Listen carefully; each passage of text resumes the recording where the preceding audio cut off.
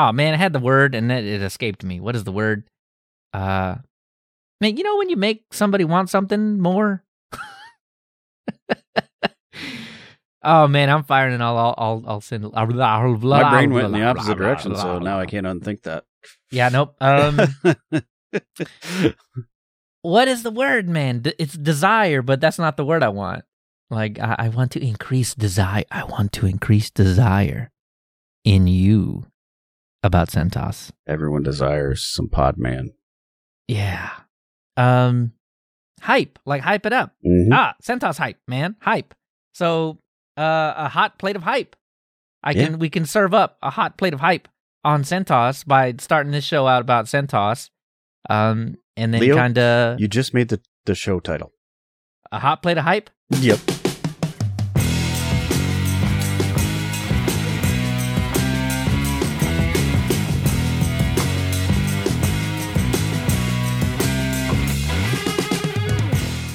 Coming up in this episode, a little Podman, Manifest v3, browsers, more browsers, and what do you know? More browsers.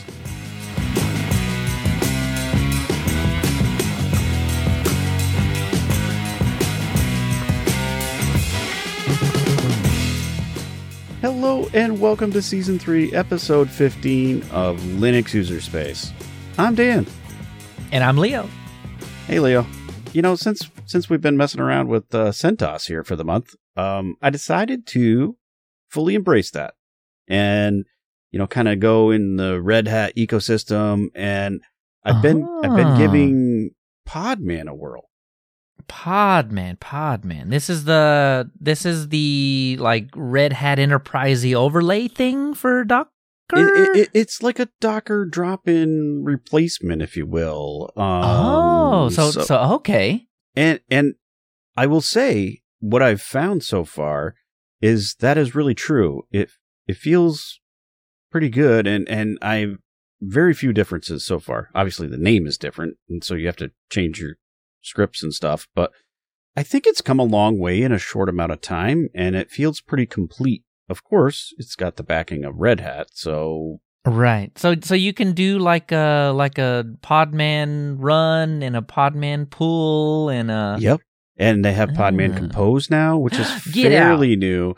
Okay. Yep. So you can build up, and the formats are the same. So like your YAML file that works as your Docker Compose can work as your Podman Compose thing. So Docker Compose won me over a while ago because if you were to liken it to a Linux distribution, it would be Nix.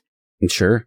Because Docker Compose has all the instructions you need to set up a fully functioning set of, well, one or more containers in just what turns out to be just one simple YAML script. Yep. And I mean, it sounds all complicated and stuff, but I mean, trust me, you can go and steal other people's Docker Compose scripts. Well, it's easier than having the big giant line of Podman run or Docker run and all the things that go along with it, right? That's the thing that scared me away from Docker. I was like, wait a minute. So you're telling me that if I want to run a application that requires more than one piece, more than the application itself, like I need a database or something, this line is no joke. When you're SSH'd in there, it's going to be like 4 lines long. And I mean, there's no spaces. And you got to start on a lot of the Docker documentation, there's like the backslash. Yeah. To remind you that another line, this is another line, but it's actually just a continuation of the previous line. Right. It's like bash foo stuff, right? Yeah, it is. And it goes line by line by line by line to make it readable. Which is what you end up doing in the Docker Compose, right? Exactly. But Docker Compose feels like it's a bit separate, a bit apart. It does. And you can think about it and work your way through it and make connections and say, I want storage here. I want the application here. I want this thing here and there and there. And you're doing the same thing in the Docker command. You are. It's just in Compose, it feels like Nix. Feels like it's declarative, right? Like this. Anyway, don't mean to sidetrack. Well, because it's declarative, it's reproducible, and you know all of those things, right? And that's the whole secret behind all that. Exactly. So when my VM or my Pi blows up, no big deal. Setting a new one up is going to be, simple. Yeah. And then you just drop the compose file in there, make sure all the directories are there. Yep. Do your pull, and away you go. Run. Yeah. Updating is so easy. Anyway. Podman feels pretty close to me so far. I've only messed around with a few things. It's on the laptop, so I'm really only kind of testing local-ish things, just to give it a go. No, I've got a few more things that I want to try. So there's like a Podman desktop app, like there is Docker Desktop, and I haven't yet tried that, just for giggles.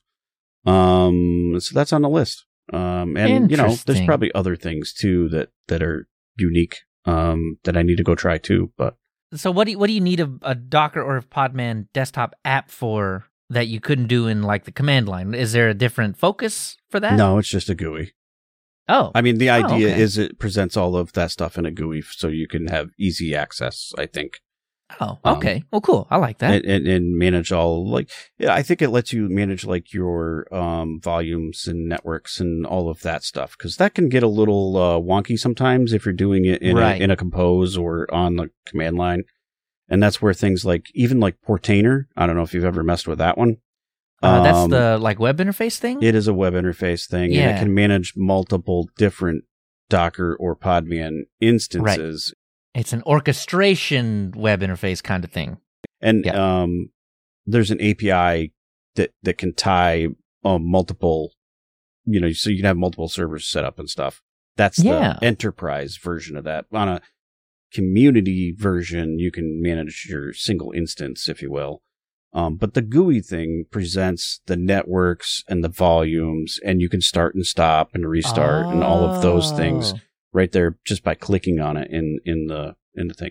I think the desktop app does the same sort of things, which is maybe kind of very handy for doing like exactly what I'm doing, testing things on my laptop locally before you go deploy something. Right. Okay, so this is going to save you a whole lot of typing. Yeah, well, and if you're doing the trial and error thing to see, do I want to map it to that port? Where do I want to put my volumes and all that stuff? Yeah. So it saves you from having to Docker up, Docker down, Docker up, Docker down, Docker up, Docker down. Yeah. And it gives you quick access to the console too. So if you needed to get into the container, it gives you the console access. Instead of having to do like Podman IT bash, which would also get you in there. You could do it right from this thing with a click or two. Yeah, that was always kind of annoying about Docker to get into the console of a container. Mm-hmm. That my brain always broke on the way in there. Mm-hmm. So having something where it's just, click on the little CLI thing on it, and that is the console for that container, and you can run some commands and make some tweaks and whatever. Yeah, when you're messing around, that's the way to do it. That would help my brain, I think. So, okay. All right. That makes a whole lot of sense. So then the other thing I think is logs too. Logs, it probably has quick, easy access to the logs. True. Very true. So, if you want to see why is my thing not running, you got to go look at the logs. That's, it's nice to be able to click on that and view it real quick. It'll be in there. Whether or not you can parse it, but it'll be in there. It'll at least tell you error, and then it's gone wrong. Exactly. I messed with, and I say messed with, that's giving it way too much credit, but Vanilla OS that we brought up a little while ago ends up using, what is the name of... Is that DistroBox?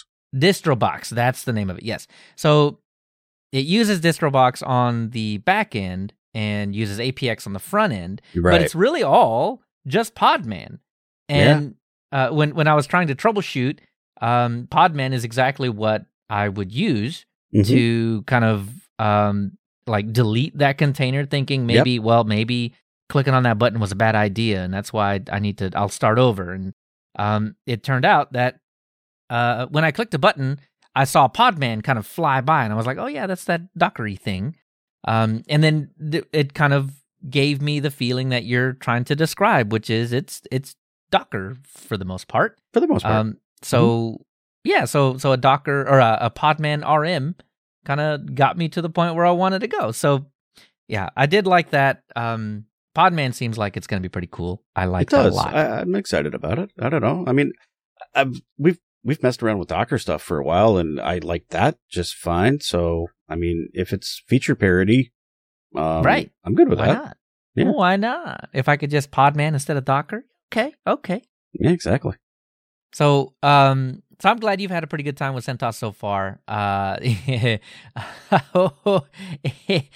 so as we know, CentOS is one of those distros that you don't get seismic changes often. No, and it's not flashy. It's not flashy.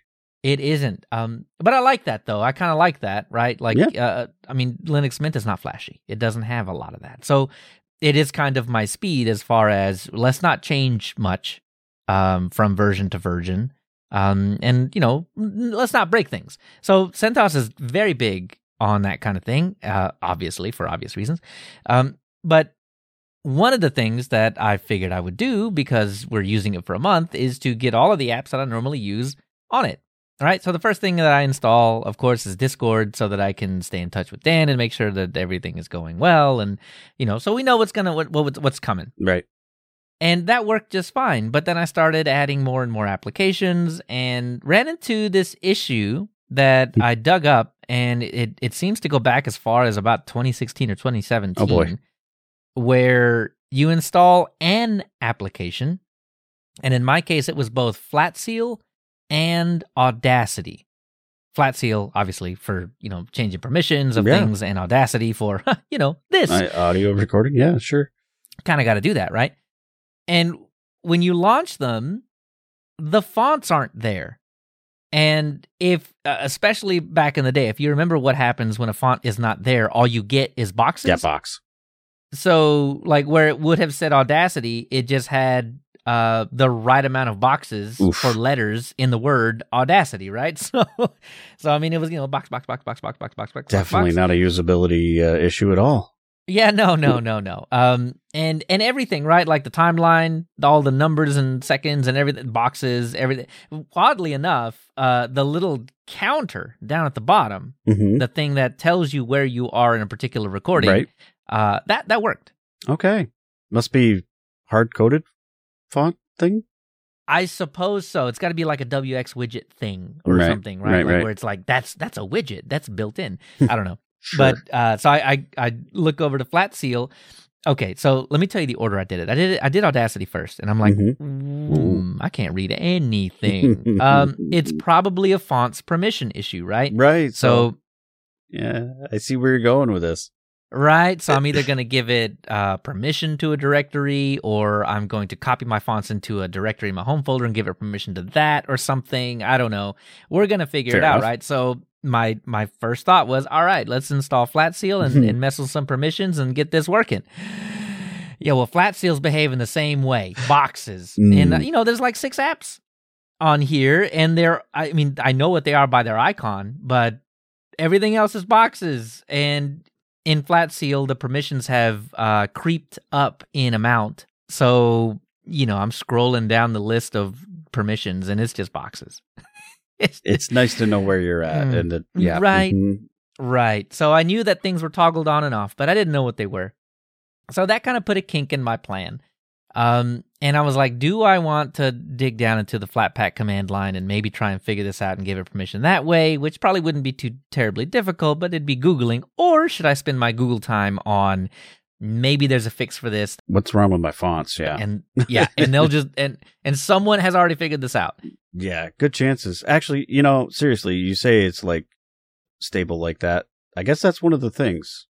The problems, they're kind of persistent. A little bit, because the discussions that I found were in the Fedora 20s. Oh, wow, that is really far back. Wowie. Yeah, I saw some, 28, 29, something like that, and then I saw a couple about 31 and 32.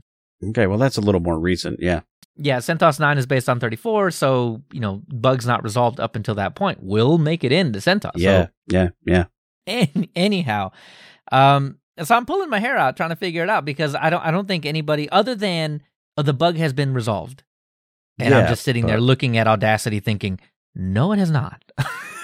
so I'm like, well, what do I do? I can't find anything about it. I don't know what my next step should be. And I'm like, wait a minute. What if I just change my fonts? Maybe it just has something to do with Cantarell. Yeah, the font you have is not complete kind of thing. Right. I mean, it's I don't know, but I'm like, well, I don't know what's a good, well-known font. You know what? I won't even do that. What I'm going to do is I'm going to install a system font. And so I dig through, and one that I can get along with is Google Noto. Yeah, Google Noto is good. Yeah.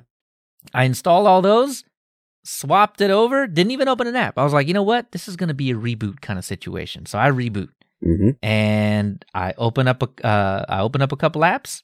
Those are fine. I open up Audacity, looking good. Open up Flat Seal, also looking good. So nice. I have, for all intents and purposes, solved the problem, changed the font. So for some reason, Flatpak in CentOS 9, at least for me, maybe I need to reinstall or something, but does not see Cantarell, but will see Google Noto. Yeah, so sometimes there's like, I don't know, different levels of fonts. There's like a light, a medium, and a bold, and all that maybe jazz. That's it. And so maybe it's missing one of those that those applications want to use, whatever that is. And so Cantarell just doesn't have that. Maybe, I don't know. I'm guessing that's the only thing I can think of. Yeah, what a weird little situation. But it has been resolved. I cannot go back to Cantarell, which is my favorite font.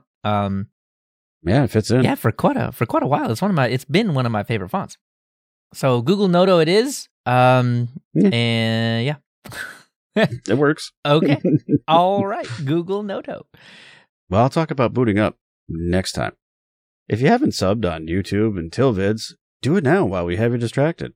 And don't forget, you can watch us live on Twitch the day after an episode drops. Normally, if things are going as planned. So watch for the announcements in the social places. By the way, that is 7 p.m. Eastern Time, which is 6 p.m. Central Time? Central, 4 p.m. Pacific? Yeah, I'm not going to go beyond that. Time zones are hard. I think it's like around midnight UTC. It's got to be, right? Sure. Yeah, come join us there on Twitch, live. Hey, I love our patrons, and I know Leo does as well. I almost can't keep up with all the new folks. We got some great things that we've bantered about before in the pre show. Hopefully we can deliver on some of those things. But, hey, we get you early access episodes. We get you high quality audio episodes. Now we're pushing out video early. There's all sorts of great reasons to join Patreon. And if you want to do that, jump on over to patreon.com/LinuxUserspace.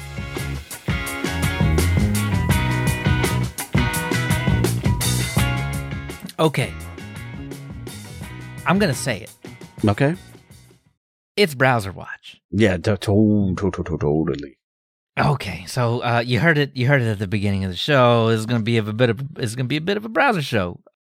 Browser centric. We start digging into the browsers, and all of a sudden everything's about browsers. I don't know how this happened, but it started with Dan. You brought in Firefox 109, which is just released not too long ago. Some people like the extensions, a little button up there that shows all your extensions, and some people do not. Yeah. But then again, isn't that everything Firefox does, right? You got half the people that are like, it's fine, and the other half are like, I'm deleting Firefox. Yeah. Yeah. So that's kind of a neat little thing, I guess, that they've added, and it consolidates all of your extensions into one little button now, which is okie dokie, I guess. I still have some of mine pinned out here. I like seeing uBlock Origin ticking up. Like, it tells me which websites I need to avoid in general when the number is like 20, 40, 100, 1,000. And I'm like, nope, this site, nope. I'll only come here if I absolutely have to, right? Right. But things like the multi-account containers, because you have ways of getting into those containers without ever touching the extension. Right. That can go hide. Yeah, I don't need to see that. Yeah, the translate thing. And your container tabs, they're colored coded and stuff. You don't need to be seeing, that. Exactly. I love that. The color coding, oh man, I get off track way too often, but the color coding helps bring me back to what's going on. So I do appreciate that. So half in, half out about that, about the extension thing. Yep. But behind that, the Firefox, they decided to kind of toe the line, I guess, if you will. And it's probably a smart move. You can't be creating everything all on your own. What they decided to toe the line on was Manifest v3. Oh, I think I've complained about Manifest v3 on the show before. I'm pretty sure I have. But hey, you know, they'd already decided that path. I feel like a little bit when they opted to keep Manifest v2. I don't know. Like I think, well, they get some of their funding from Google, so it's hard to resist some of the things that they push out. So my take on that one is a little different. I know that the funding is there, and well, yeah. If you've listened to the show up to now, you know what I think about that. But I think in general, right? Chrome and Chromium own the web. I mean, we're talking 90% of the web is Chrome or Chromium. Everybody writes for Chromium. Everything is Chromium. Yep. So when Google says, hey, we're writing, we're making some changes to the way that we implement extensions. And Firefox is like, I want extensions. Right. And Google's like, hey, well, guess what? You can totally just use Manifest v3. We invented it.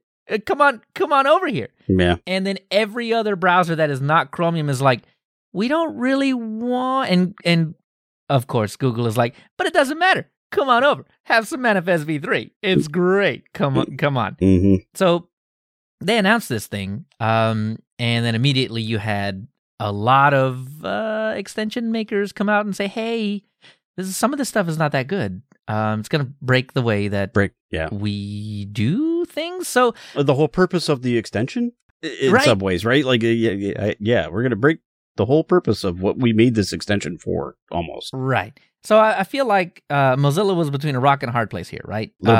It is ignore Manifest v3 and just lose out on all of the extension compatibility. Yeah. Or adopt Manifest v3, but maintain the things that people are upset about losing. Yeah. That's about as middle of the road as you can get. It is about them. Yeah, it is. So I don't envy their position. And I'm sure there will be the folks that are like, look at them being in Google's pocket, just taking on Manifest v3. I would have done the same thing, I think.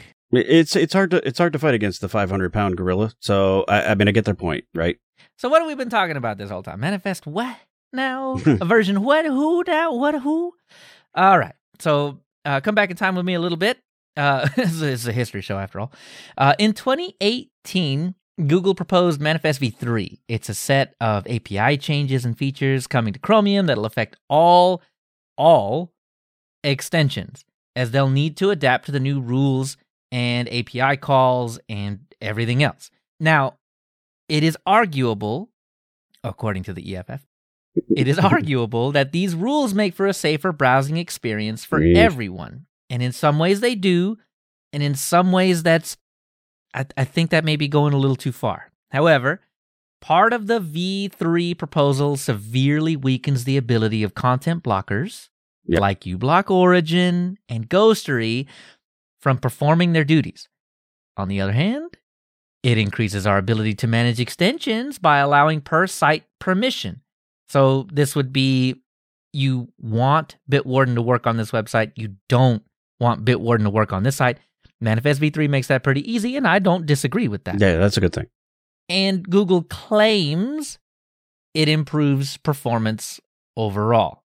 However, in July of 2019, the EFF notes that these changes, while somewhat effective, don't really get at the heart of the issue. Because Google made a big point about saying, these are for security reasons. The biggest reason we're doing this is to keep our users secure. Right. Well, the EFF's case was 2 weeks prior to them writing this entire thing. Data Spy. This is a report that came out detailing immense millions of people, amounts of data leakage by extensions. Oof. And none of Google's assurances detailing that they're working on it by alluding to Manifest v3 will change it. The extensions, even after Manifest v3, will still be able to do what DataSpy uncovered. So we're talking an extension sees the web page that you go to, sees the stuff that you're typing into that web page. The only thing that I think you could really argue under Manifest v3 that will prevent an extension from doing that is you physically actually clicking and checking a box that says this extension cannot work on this website. That is it. That is the only one that I have seen. Yeah. So it's totally an opt-out sort of thing. You have to opt out. So the EFF goes on to note that the best we can get with the newly available API calls, as far as at least content blockers and things goes, amount to a stripped-down AdBlock Plus. Not regular AdBlock Plus. A stripped-down version of AdBlock Plus. Oof. Then in September of the same year, Firefox responded with the Manifest v3 announcement, noting that they would weigh what Manifest v3 is and adopt only the portions they agree with, and that they would keep parts of the old system intact. And they have stayed true to that so far. To today, that still seems to be the case. And they're specifically talking about, because there was huge fervor in 2019 when all of this stuff was really starting to be nailed down and people were really starting to figure out what Manifest v3 was actually going to do to the ecosystem at large. Firefox is really talking about a couple of bits, but mostly the ones that enable the function of extensions like uBlock Origin and NoScript and Ghostery. And I keep bringing up uBlock Origin because it's one of my favorite ones. It is one of the best. It is really good. And Raymond Hill, the author of uBlock Origin, has more than one write-up on how specifically Manifest v3 will break content blockers. Yep. So in April 2020, it's not just extension folks. Well, I guess it kind of is, right? In April 2020, Vivaldi, when they released version 3 of the browser, they debuted an ad and tracker blocker. And I think from the outside looking in, everybody sees, cool, Vivaldi's got our tracking and ad blocking best interests at heart. But they specifically say the reason they did this was as a means to bypass the Manifest v3 issues altogether. If you build it into the browser, if you build the content blocker into the browser itself, it bypasses the need for the web request API, which is what the extensions were using to block content. Yeah, that's how they examined the page, use that API call. Exactly. And Brave always had an ad blocker, but beefed it up in 2019. So you can see the writing on the wall. Everybody involved in these content blockers can see how it's going to go once Manifest v3 actually drops. In November 2020, Google finalizes and publishes Manifest v3, though the implementation timeline for dropping Manifest v2 support and picking up v3 support was now. Like now. Right now. January 2023. However, the cutover was extended in 2022 to June of 2023. And then they did it again. Then they pushed it even further. To January 2024. And it's no wonder. In December of 2021, the EFF reminded us that big parts of Manifest v3 still have huge bugs, breaking bugs that affect large amounts, not just content blockers. Not just content blocking, This kind of thing, the types of bugs that the EFF was describing affected pretty much the entire extension ecosystem at large. People like extensions. You would not believe the amount of people and the amount of extensions that I see on a daily basis. And I swear, it's like stuff the browser can already do. Sometimes, but sometimes it's not. I mean, you just want to get new themes and some, little, I don't know.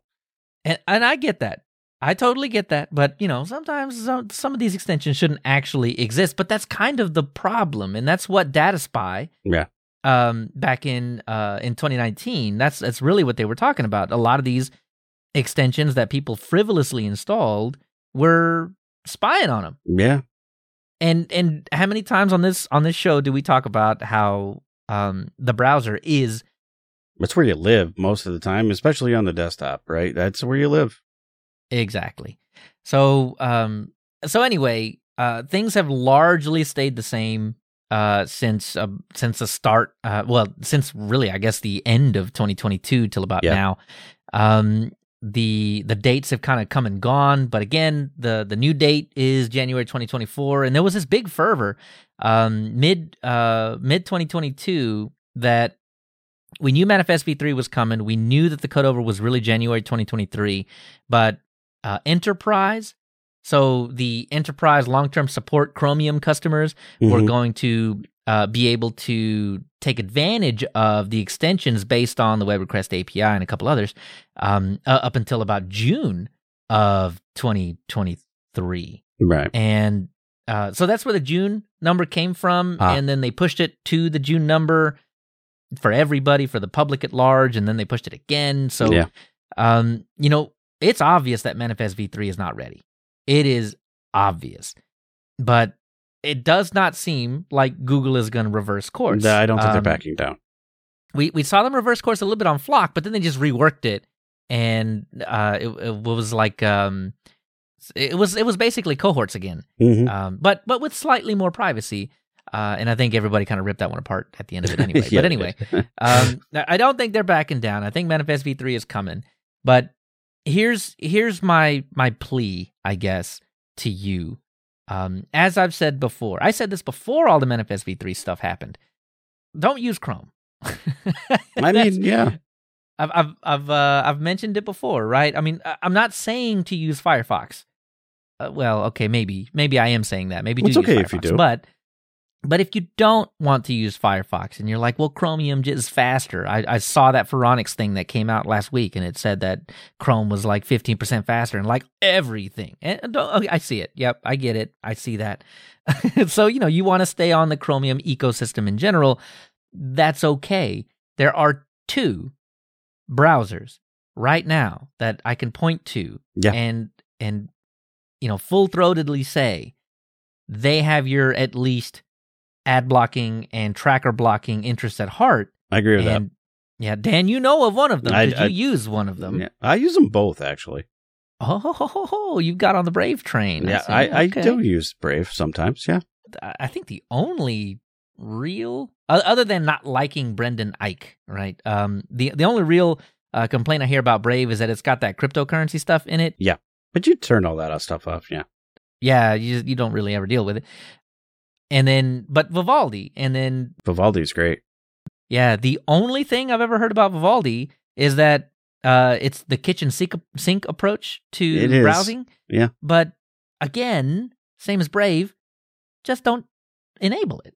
It asks you at the very first run. The quick start is kind of easy to get you off to the races. You can choose, do you want the fully loaded, or, you got 3 different choices there, from the simple straight up, just I want a web browser to I want everything.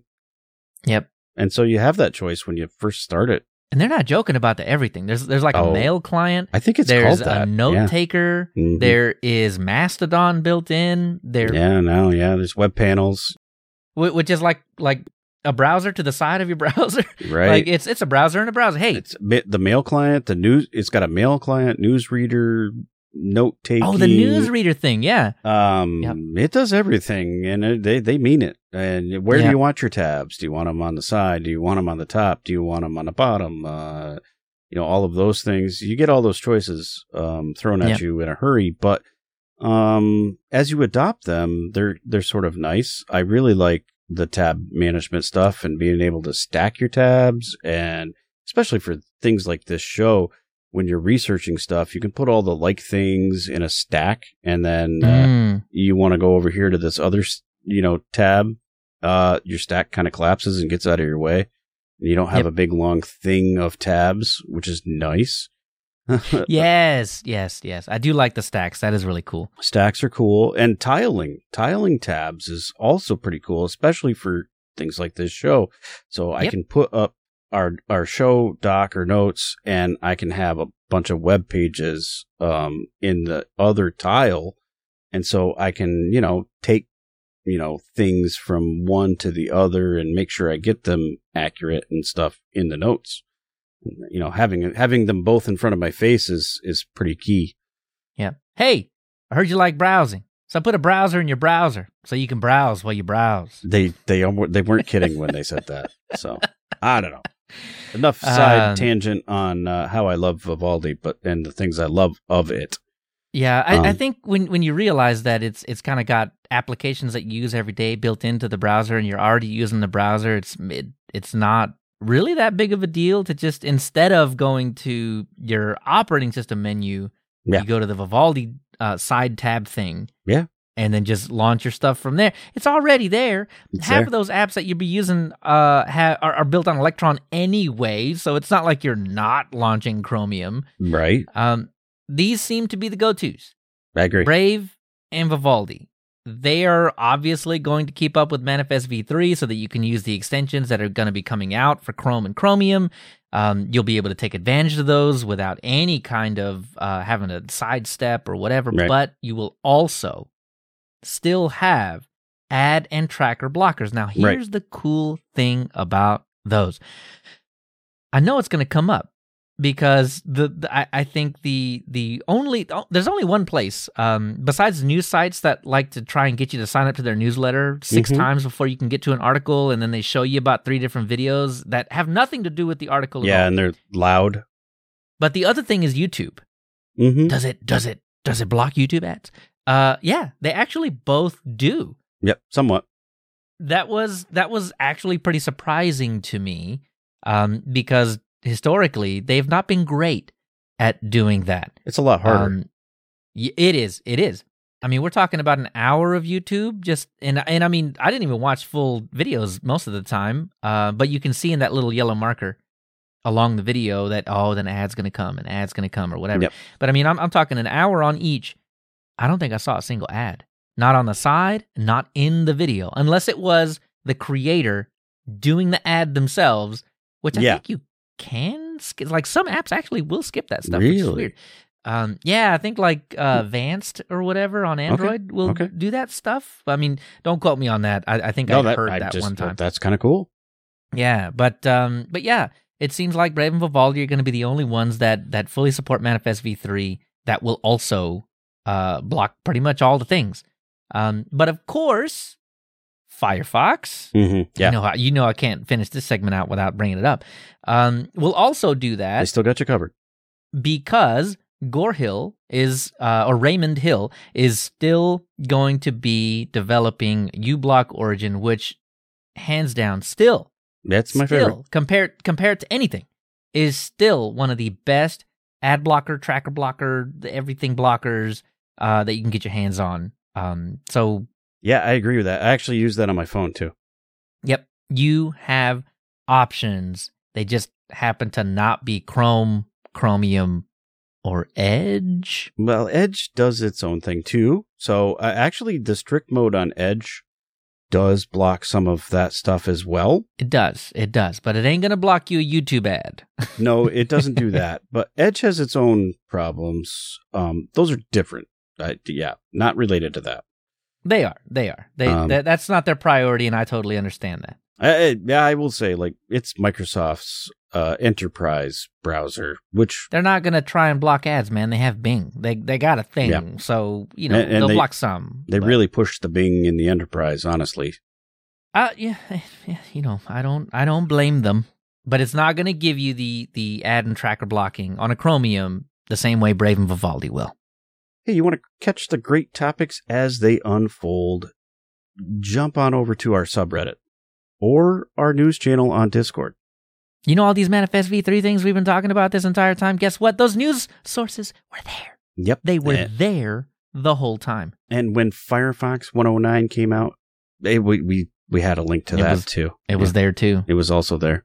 And the coverage probably from, all the other popular news places. We try to get that in there as well. So, yep, it's all in there. And if you're looking for it, if you're looking for those places, they're just linuxuserspace.show/Reddit or linuxuserspace.show/Discord, or, I do wonder what linuxuserspace.show/malware takes you to. Huh. Do you dare try it? I don't know. Maybe. But we've got, Telegram, Matrix, Mastodon, all those great things too. Guess what? It's not Deja Vu. It's Browser Watch. Again. Because there's not enough Browser Watch in your life, man. I'm going to talk to you some more about browsers. But you're going to talk about your least favorite browser, Leo. I am. But they've done something so cool, I can't not praise them for it. Yep. Chromium, a few weeks ago, rolled up to version 109. And in version 109, they seem to have fixed an issue that I complained about in Season 2, Episode 16. I don't know about you, but I still use a mouse, because I don't think we've there's no quantum computing answer. Right, exactly. There's no quantum computing answer to a mouse yet that we could just move the mouse around with our brain or something. Chat GPT will get you there, but almost, not quite yet. So I'm stuck with, on the desktop and sometimes on the laptop when I don't feel like two-finger scrolling in a really awkward position, I'm stuck with the scroll wheel. Yeah. And as I assume, many other people are as well. So there was a long-standing bug. And when I say long-standing, I mean it was first the earliest version of this bug that I could find. Issue 521211, Linux scroll speed is too slow. This is a bug filed in the Chromium bug tracker. And the person added a recording of how slow it was compared to Firefox at the time. Firefox even sped it up after this point, which Firefox is fine. Firefox doesn't have to change nothing. I like the way Firefox does it. So we're going to talk about another browser later. Oh, hey, that does scrolling fine. More browsers? Stop it. That's too many browsers, Dan. That's too many browsers. Tease you can't do that many browsers in an episode. You can't. So back and forth, all through August, all through the rest of 2015, into 2016, and then the bug kind of fizzled out a little bit. No one could really figure anything out about it. Chromium themselves marked it as won't fix. But even up until this point, there was plenty of evidence that it was not Linux itself, because there were plenty of Linux workarounds to make it work. Right. Using Linux to fix an issue that Chromium was blaming on Linux. How about that? Anyhow, but the bug picked up speed again in 2018. And same basic stuff. Yeah, Chromium reopened it for a little bit, closed it back down as won't fix. Then again in 2020 and 2021, picked up steam again. And this time we got a little bit of feedback from Chromium saying, all right, we'll take another look. I just assumed, and this is about the time that I complained about it, episode 16, season 2. This is about the time, because I was at the end of the rope where it was like, I just can't use Chromium on a desktop, Chromium anything on a desktop, unless I'm on X, where I can use IMWheel and speed it up just for Chromium-based things, right? So if I'm using Brave or Vivaldi or Edge, they all be actually every other thing that is based on Chromium, though, too. Yeah, except, and here's the kicker, Edge. Edge was halfway between Chromium and Firefox. It was different. I don't know why it was different, but it was definitely different, and you didn't hear anybody talking about how slow Edge scrolling was. But then, at the end of 2021, this is after we had done our episode on that, another bug is filed. Now, this one doesn't even match what we're talking about, but Poor resize performance, mouse scroll performance, and UI incongruence on Wayland and Vanilla GNOME 40, 41, and Ubuntu. These are a bunch of issues. Yeah. And it turns out within the laundry list of actual real bugs that should be fixed, Dan, I'm going to give you one guess. What bug was nestled in the laundry list? Oh, it's got to be your scrolling problem. It was the scrolling. It was absolutely 100% the scrolling. And on November 9th, 2022, we get it will come in version 109. I think this can be closed now. Not just won't fix, it's closed. Yeah.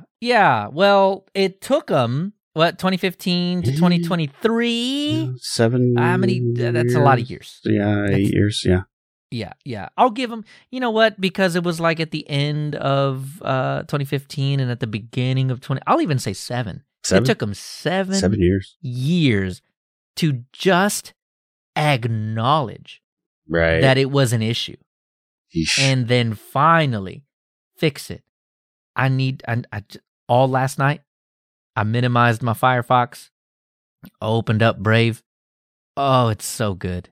It's so good. Because I stayed away from Chromium browsers just in general in Linux because the scrolling was so bad. Mm-hmm. And I tend to use a mouse. And sometimes I'm on Wayland where I cannot install something like IMWheel to fix it. Right. So, But like Electron-based things are also impacted here too, no? yes. Okay. So here's the breakdown.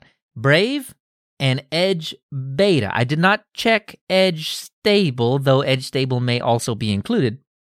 Both of those, obviously based on Chromium, have the 109 backend and seem to scroll better now. I mean, again, that's the browser I used all night last night in Brave. And the scrolling is not quite as snappy as Firefox. Firefox has this weird like acceleration thing. So when you scroll like 5 or more clicks, like the page is like really zooms a bit, like zooms upward, not bigger. And Chromium has a bit of a smoother scroll to it. As long as it's going the right speed, I don't care, right? Yeah. Exactly. So Brave and Edge seem to have this already added. Yeah. Vivaldi, as far as I can tell, is still based on 108. So they have a little work to do.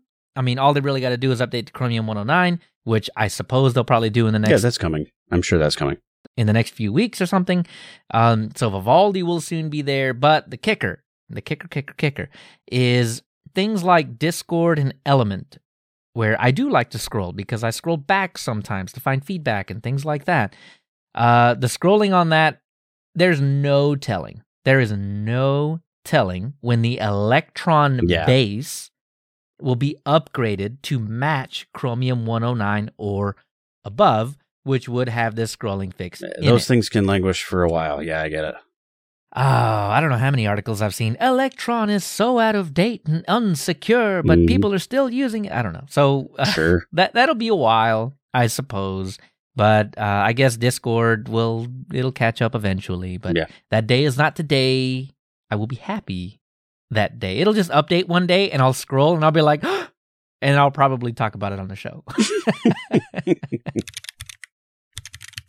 Now, a fix to the web, as far as I'm concerned, okay, imagine yourself. Honestly, it's pretty much 80% of the websites out there anymore. It's a lot. You go to a website, and you know what's funny is that the website that really, really got me was a Pokemon website.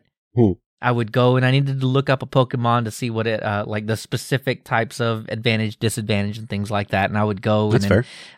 I would find my Pokemon, and all of a sudden, boom, huge on the screen. It says, "Do you give consent for us to track you?"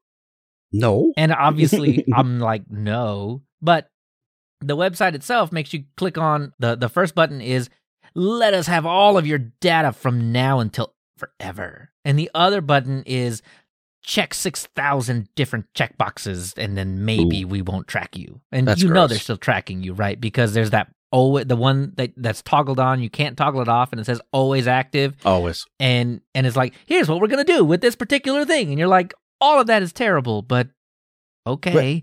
And so, like, the variety that these things come in, as far as style, really annoy me a lot, because some of them are, like, not too bad, right? Down at the bottom, little bar, whatever, except, yeah, fine, whatever. But some of them are, like, halfway up the page, big and right in, like, get out of here. Like, I just need to see this one little thing. I don't need, like, you don't, no, get out of here. And so, yeah, those things are annoying. And it's not, it wouldn't be so bad if these cookie consent banners, questions, whatever, weren't so tricky. Mm-hmm. Like, every single time I see one, I have to click, Ubuntu.com does this. Yep. I have to click into it. Yep. And then I have to go and, like, okay, not that one, can't turn that one off. Okay, not that one. Okay, fine.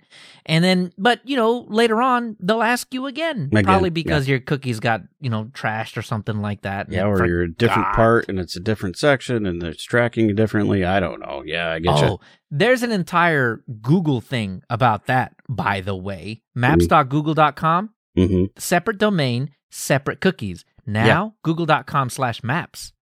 Yeah. Now, anything you agreed to on Google.com now works on Maps, works on chat, works on mail, works on everything. They knew what they did. But anyway, it's not about them. Well, it was about them, but it's not about them anymore. Still about them. It's about the cookies, man. Yep. Anyhow, something that flew under my radar, I can't believe it. It should have been part of a Browser Watch months ago, but it wasn't. And that's my mistake. But I'm here to tell you now. Brave. The first time you hit a website that has a cookie consent banner on it is when it flies one of those in your face. And I was immediately, I was already mad. I was like, why would you and then I read it. And I was like, oh, wait, what? You said get rid of them all? Like forever? And then I clicked, yeah. And then I went to all the websites I knew that had made me mad in the past. No cookie consent banner.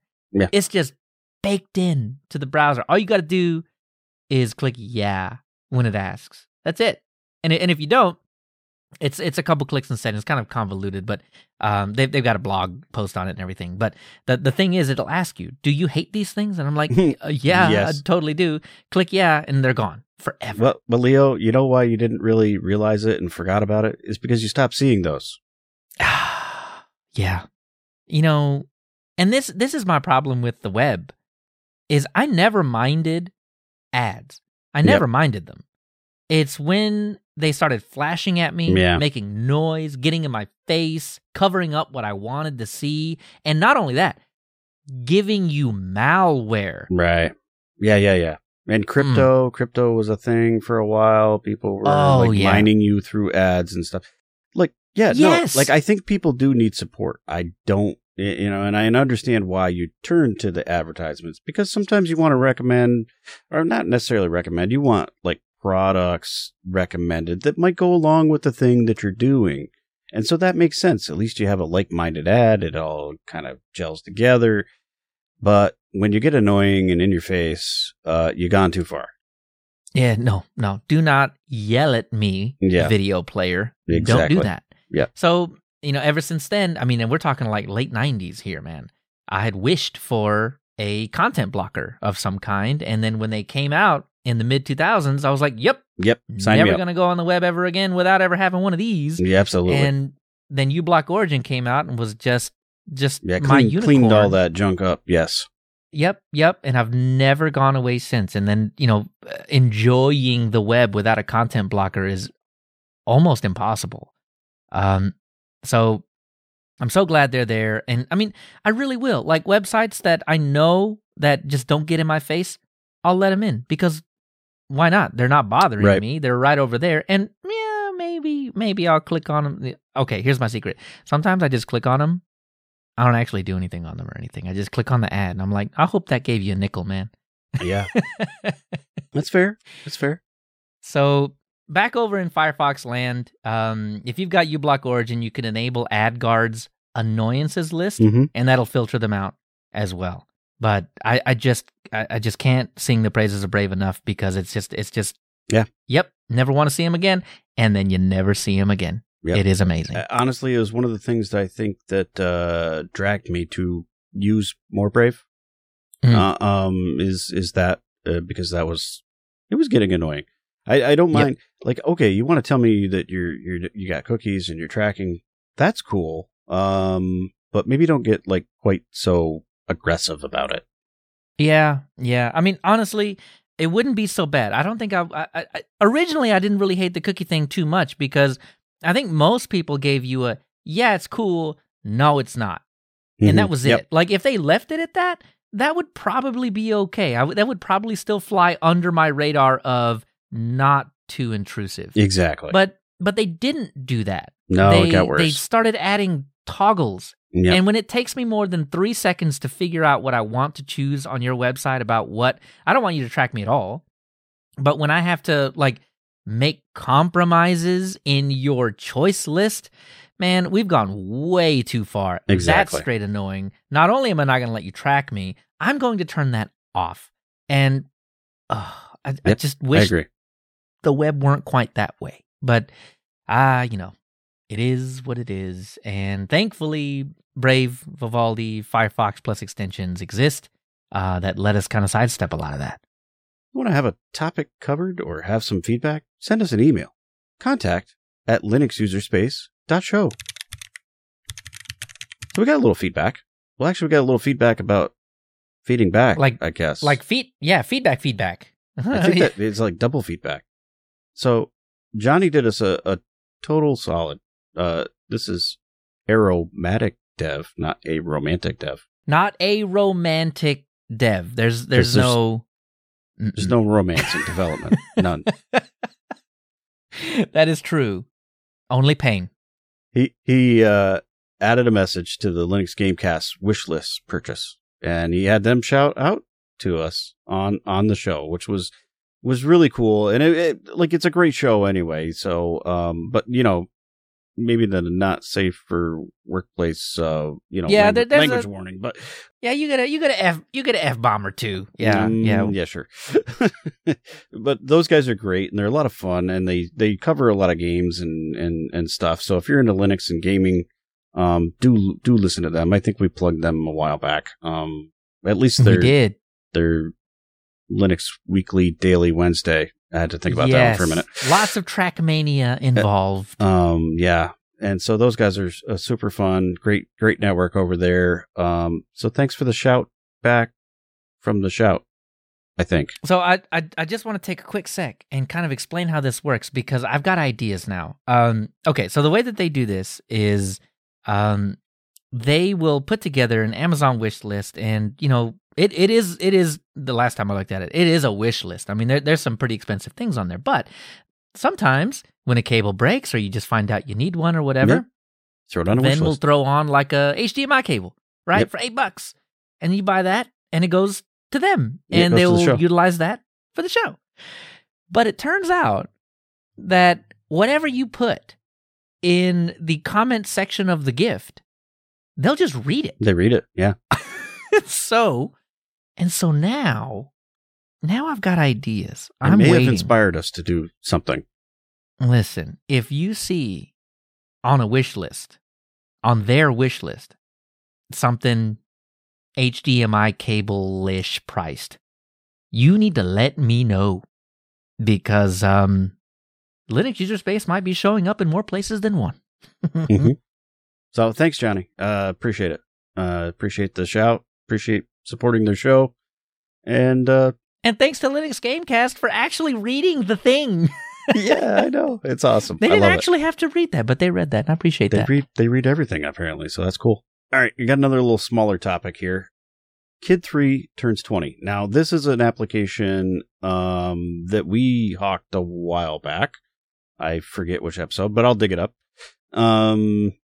It doesn't seem like a huge thing, I guess. But 20 years for a software package. Any software. Is a really, really long time.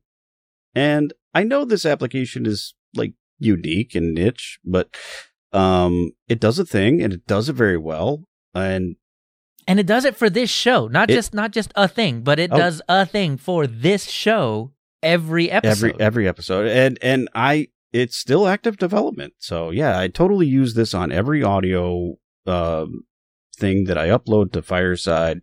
I put our metadata in the MP3, and I use it every time. So it's a big thing, and I want to take a moment and recognize that 20 years for a piece of software that's still in use, and it's mostly the same. Well, let me double recognize it. You said you were going to look up the episode that it was on. Oh, there we go. go. Did that. Oh, Leo. It is episode 14, season 2. Carry On, My Wayland Son. Oh, that was a good one. Yeah. Sometimes, man. Sometimes we have good ones, and that was one of the good ones. We also shouted out the Linux Experiment on that one. Oh yeah. And so, the way the Kid 3 group celebrated their 20th birthday, they released a new release. So version 3.9.3 was the way that they got to celebrate. So yeah, another small topic that really kind of didn't fit anywhere else, but Dan from the Manjaro ARM project, we were kind of back and forthing in the Matrix room, and we were talking about QR codes, and I think they're really neat. And I see them showing up more and more often, and I mean, it's really pretty easy to just, almost take a picture of them and then, do your thing. And he noted that there is a project or a command that you can use, QR encode, that will create you a QR code. And it is actually on in the CentOS repos. Nice. So so just a quick DNF install, QR encode, or it seemed to me, by the way, if you ever want to know where, if a package is packaged by your distribution, pkgs.org. Oh yeah. Go there because, number one, they need your support, but also number two, it'll just tell you. I mean, it's got everything. So typed in QR encode. Turns out Slackware has it, Ubuntu has it, everybody has it. This is a very prolific. Yeah, and it's been around for quite a long time. In the mid 2000s is when it it originally showed up. But anyway, it's actually pretty simple. So it's QR encode. You choose the level, and then you choose the output file name, whatever you want that to be, and then you choose what you want the QR code to actually say. And in our case, or at least the very first one that I did, was https://linuxuserspace.show. No, this is not another housekeeping section. It just happens to be that really was the first thing I typed in there. Well, of course. And this camera can see it. I don't know if this camera can see it, but there-ish. Yeah, I can kind of see it. I'm pointing at it. I think there's probably glare. You probably can't see it or whatever. But there's the QR code's actually on the screen behind me, because that's where I created it. It was actually really easy to do. I was kind of surprised. And it turns out you can tweak it to be bigger and more complex, or smaller and just very relaxed for a QR code is kind of, it's going a little far. Right. It's static, man. That looks like a TV that is on the wrong channel. Yeah. So, but anyway, so I thought I would look in a little further and see, well, maybe there's a GUI one or something, just some other app, right? So first thing I do is hit up the old DuckDuckGo, right? There's got to be a better word for search than DuckDuckGo it. Can't say DDG it. It doesn't make it. Anyway, whatever. Not the topic. Topic is QR codes. So I go to DuckDuckGo and I search for QR code application. I forget what I had searched. And then DuckDuckGo's all right, here's a QR code for the word application. You requested. There it is. Oh, that is some, that is some meta stuff. So I was like, wait a minute. So you're telling me DuckDuckGo just and yes, the answer is yes. If you want a QR code, you literally just type in QR space code space whatever the thing, and it'll make you a QR code just for that. And I don't know, because I'm the most unoriginal guy ever. I did https://linuxuserspace.show, and you know what? They both work. Nice. QRN code, DuckDuckGo. They both work. So yeah, if you're a command line junkie, QRN code. If you are not, just use DuckDuckGo. I suppose Google will probably do it for you. Maybe Brave too. Thought it was super neat. You may or may not just start seeing QR codes pop up everywhere Places. now. Yeah. Because I can make them say whatever I want. Yeah, we could send it to places. Mm-hmm. The one thing I can't do now is I've seen some really cool QR codes. They're like pictures, but then like integrated into the picture or even as part of the QR code. It's like got some cool, really artistic stuff. And for some reason, I've got into pixel art. So maybe there might be like some kind of weird crossover going to happen. Ooh, I'm excited for that. All right, first of the focus. Yeah. Number 1. So this one's a little different this time.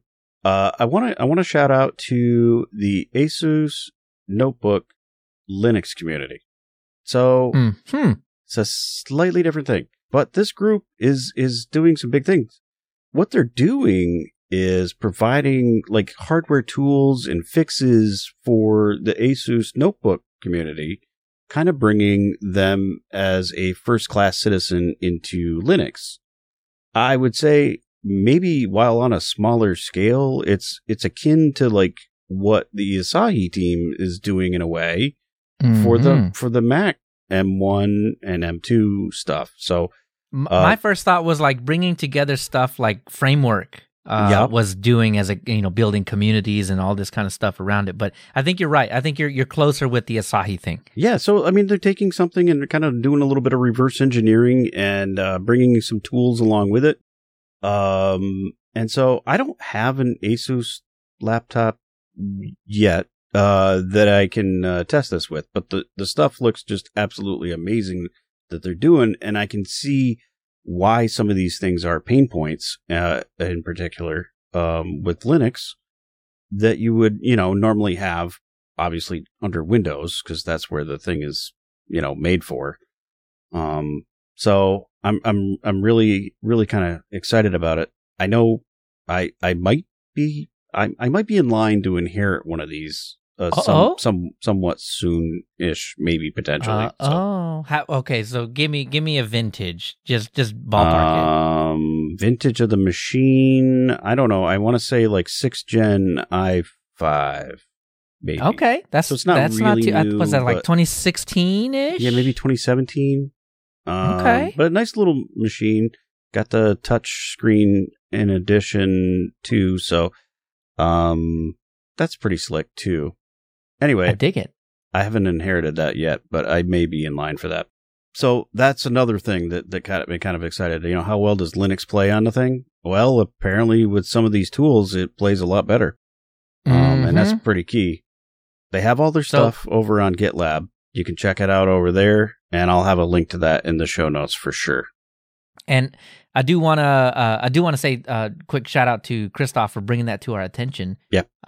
Because I've seen in community after community, hey, I've got this one Asus this or that, and this is broken on it. Yep, this is the community you need to join to get all your stuff to work. It is.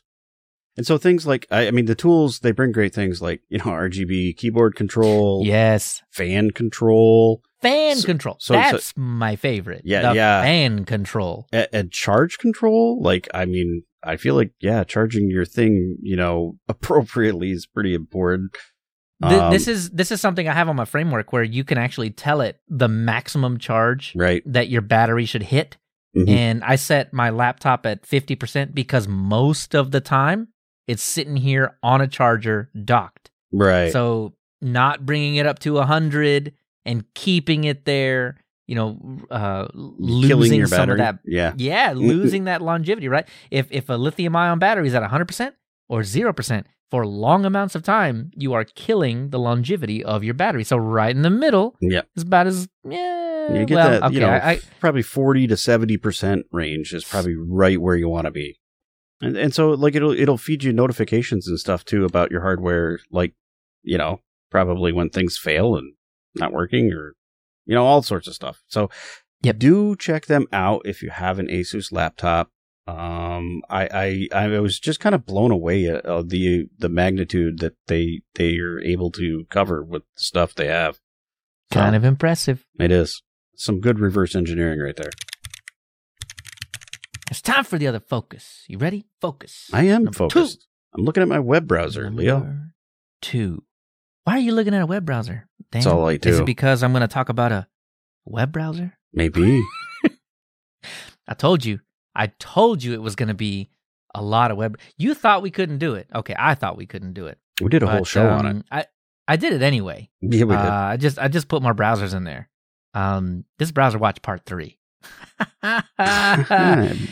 So before I get into it, I really kind of wanted to like ask a little question.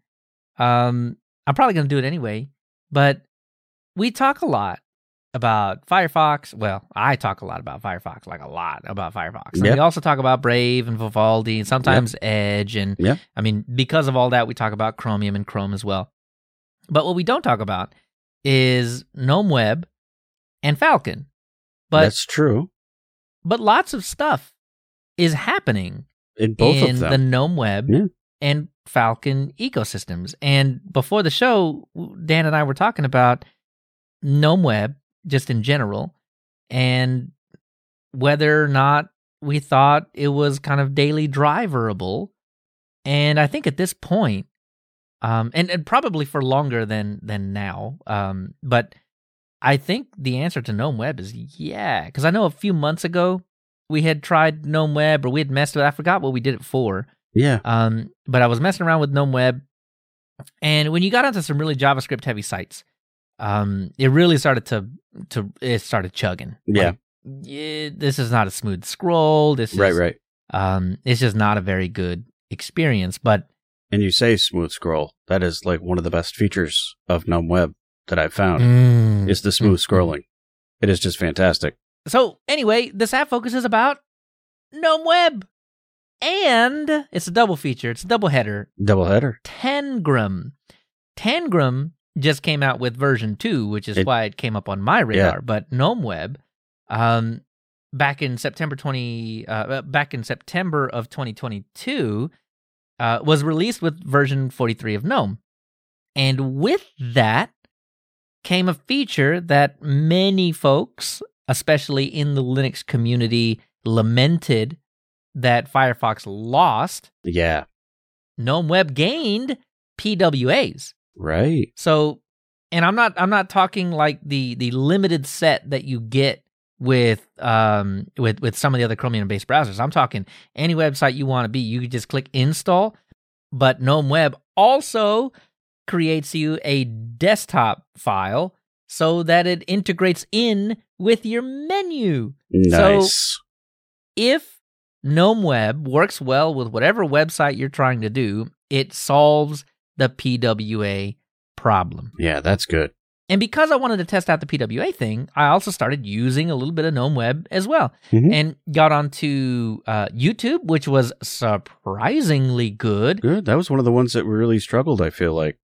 Yes. Well, yeah, I think it was like Reddit and YouTube. Anytime like videos showed up on Reddit, like new Reddit, not old Reddit. Old Reddit was fine. New Reddit is terrible. Yeah. So when you're scrolling or whatever, because it's endless, and JavaScript heavy, like GNOME Web would start to chug and choke a little bit. It's doing a whole lot better now. Good. But the thing that surprised me about YouTube was that it didn't fully remove the ads, but you just didn't see them. It like turned the screen turned white. Oh, yeah. And you could click the skip ad button, but you never actually saw the ad, which was okay. Click the thing, chugged for a sec, and then the video played. And cranked that bad boy up to 1080p, 60 frames, smooth as butter. Good. I am very impressed with how far GNOME Web has come. Okay. And just the little sleeper feature with PWAs that now I can just install whatever. I mean, about as good as Electron, right? Yeah. I mean, and there it goes. All right, you got me intrigued, Leo. I think I need you to try it again. I need to try it again. It's been a few months. It has been a few months that I've strayed away, and I've not tried it in a while. So you got me intrigued. It sounds like I need to test it again. It has, as I mentioned, it has a built-in ad blocker. It's got a built-in tracker impressive. blocker. It is. And I think just in general, especially for a pre-built-in, I mean, I think most distros that come with GNOME come with GNOME Web. Right. I think it's something that you can rely on more and more, especially now that some of these really cool features that other browsers have had for a while are starting to make their way into GNOME Web. You know, we might have a Safari situation here pretty soon where you don't need to go get another browser. But, you know, for one reason or another, you can. And I think that's GNOME Web is really, really shaping up to be that. Well, that's cool. So switching gears, but not really, because we're on the topic of PWAs, Tangram. Okay, so Tangram is really just a front end for GNOME Web that allows you to do, I guess you could call it, like, we know of these things like as pinned tabs in like Chrome and Firefox and everything else, right? So Tangram is basically a front end for that. So things that you need to have open all of the time, but like want to keep separate from GNOME Web, that's what Tangram is for. Okay. So they've got the side tabs down the left-hand side. You add them as you want them. Like you go to Twitter. And the cool thing about Tangram and a feature of GNOME Web PWAs is that they are all sandboxed and isolated away from each other. So when you go to like in GNOME Web, you install the Gmail app or something like that. That's sandboxed away. You could do another one and then log into it. But Tangram will do the same thing for you, which is really cool. If you're like me and have more than one Google inbox, don't ask me why. Well, not just that. Like, I mean, we got, different Mastodon accounts, different Twitter accounts, like all of those things. Exactly. One for you, one for the show, one for, terminal tricks. Like, you got Twitter it all, here, right? Twitter there, and Instagram here, and whatever. Yeah. So this is where Tangram is really going to shine. Cool. You've got that list of things, and most of your pinned tabs are just an icon, but the cool thing about Tangram is that you can actually title them what you want.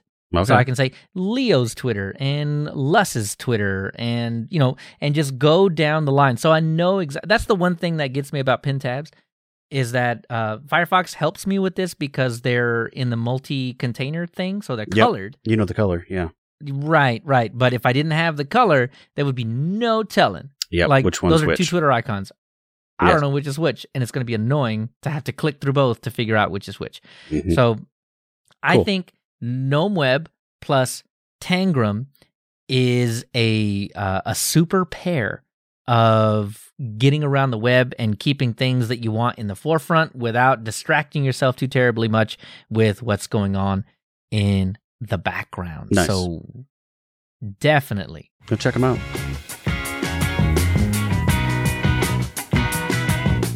All right, Leo, that brings us to the bottom.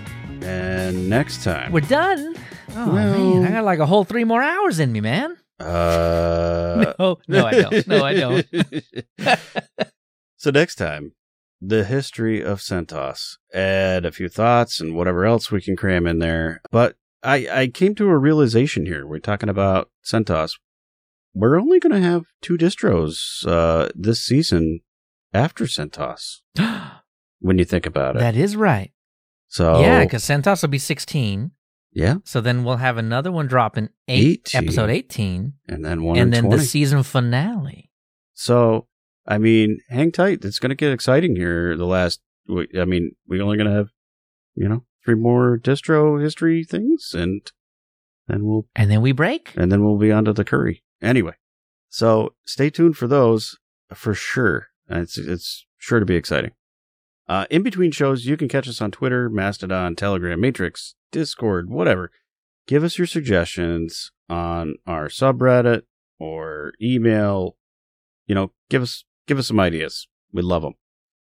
All the links and show notes are on linuxuserspace.show. So, Leo, where can we find you?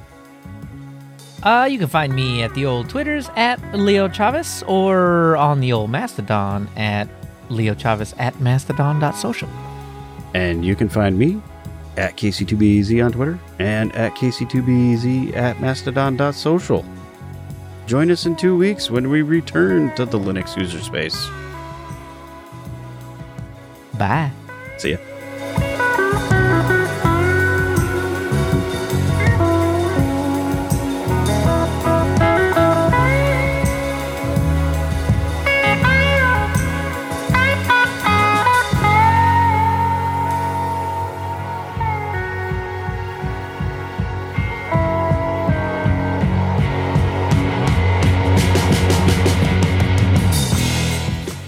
And that's what kind of got me to the point where I'm like, well, maybe we need to start checking out Falcon too. I do have Falcon installed. So, I'll say, so some things about Falcon. Falcon's got some ad blocking thingy built in too. yeah. Another thing is like you can set up that like in Vivaldi where you've got all your little start page things where all your pages are on. What are they called? Bookmarks, basically, but not quite. But like it's your quick start launch thing. You can do the same thing in Falcon.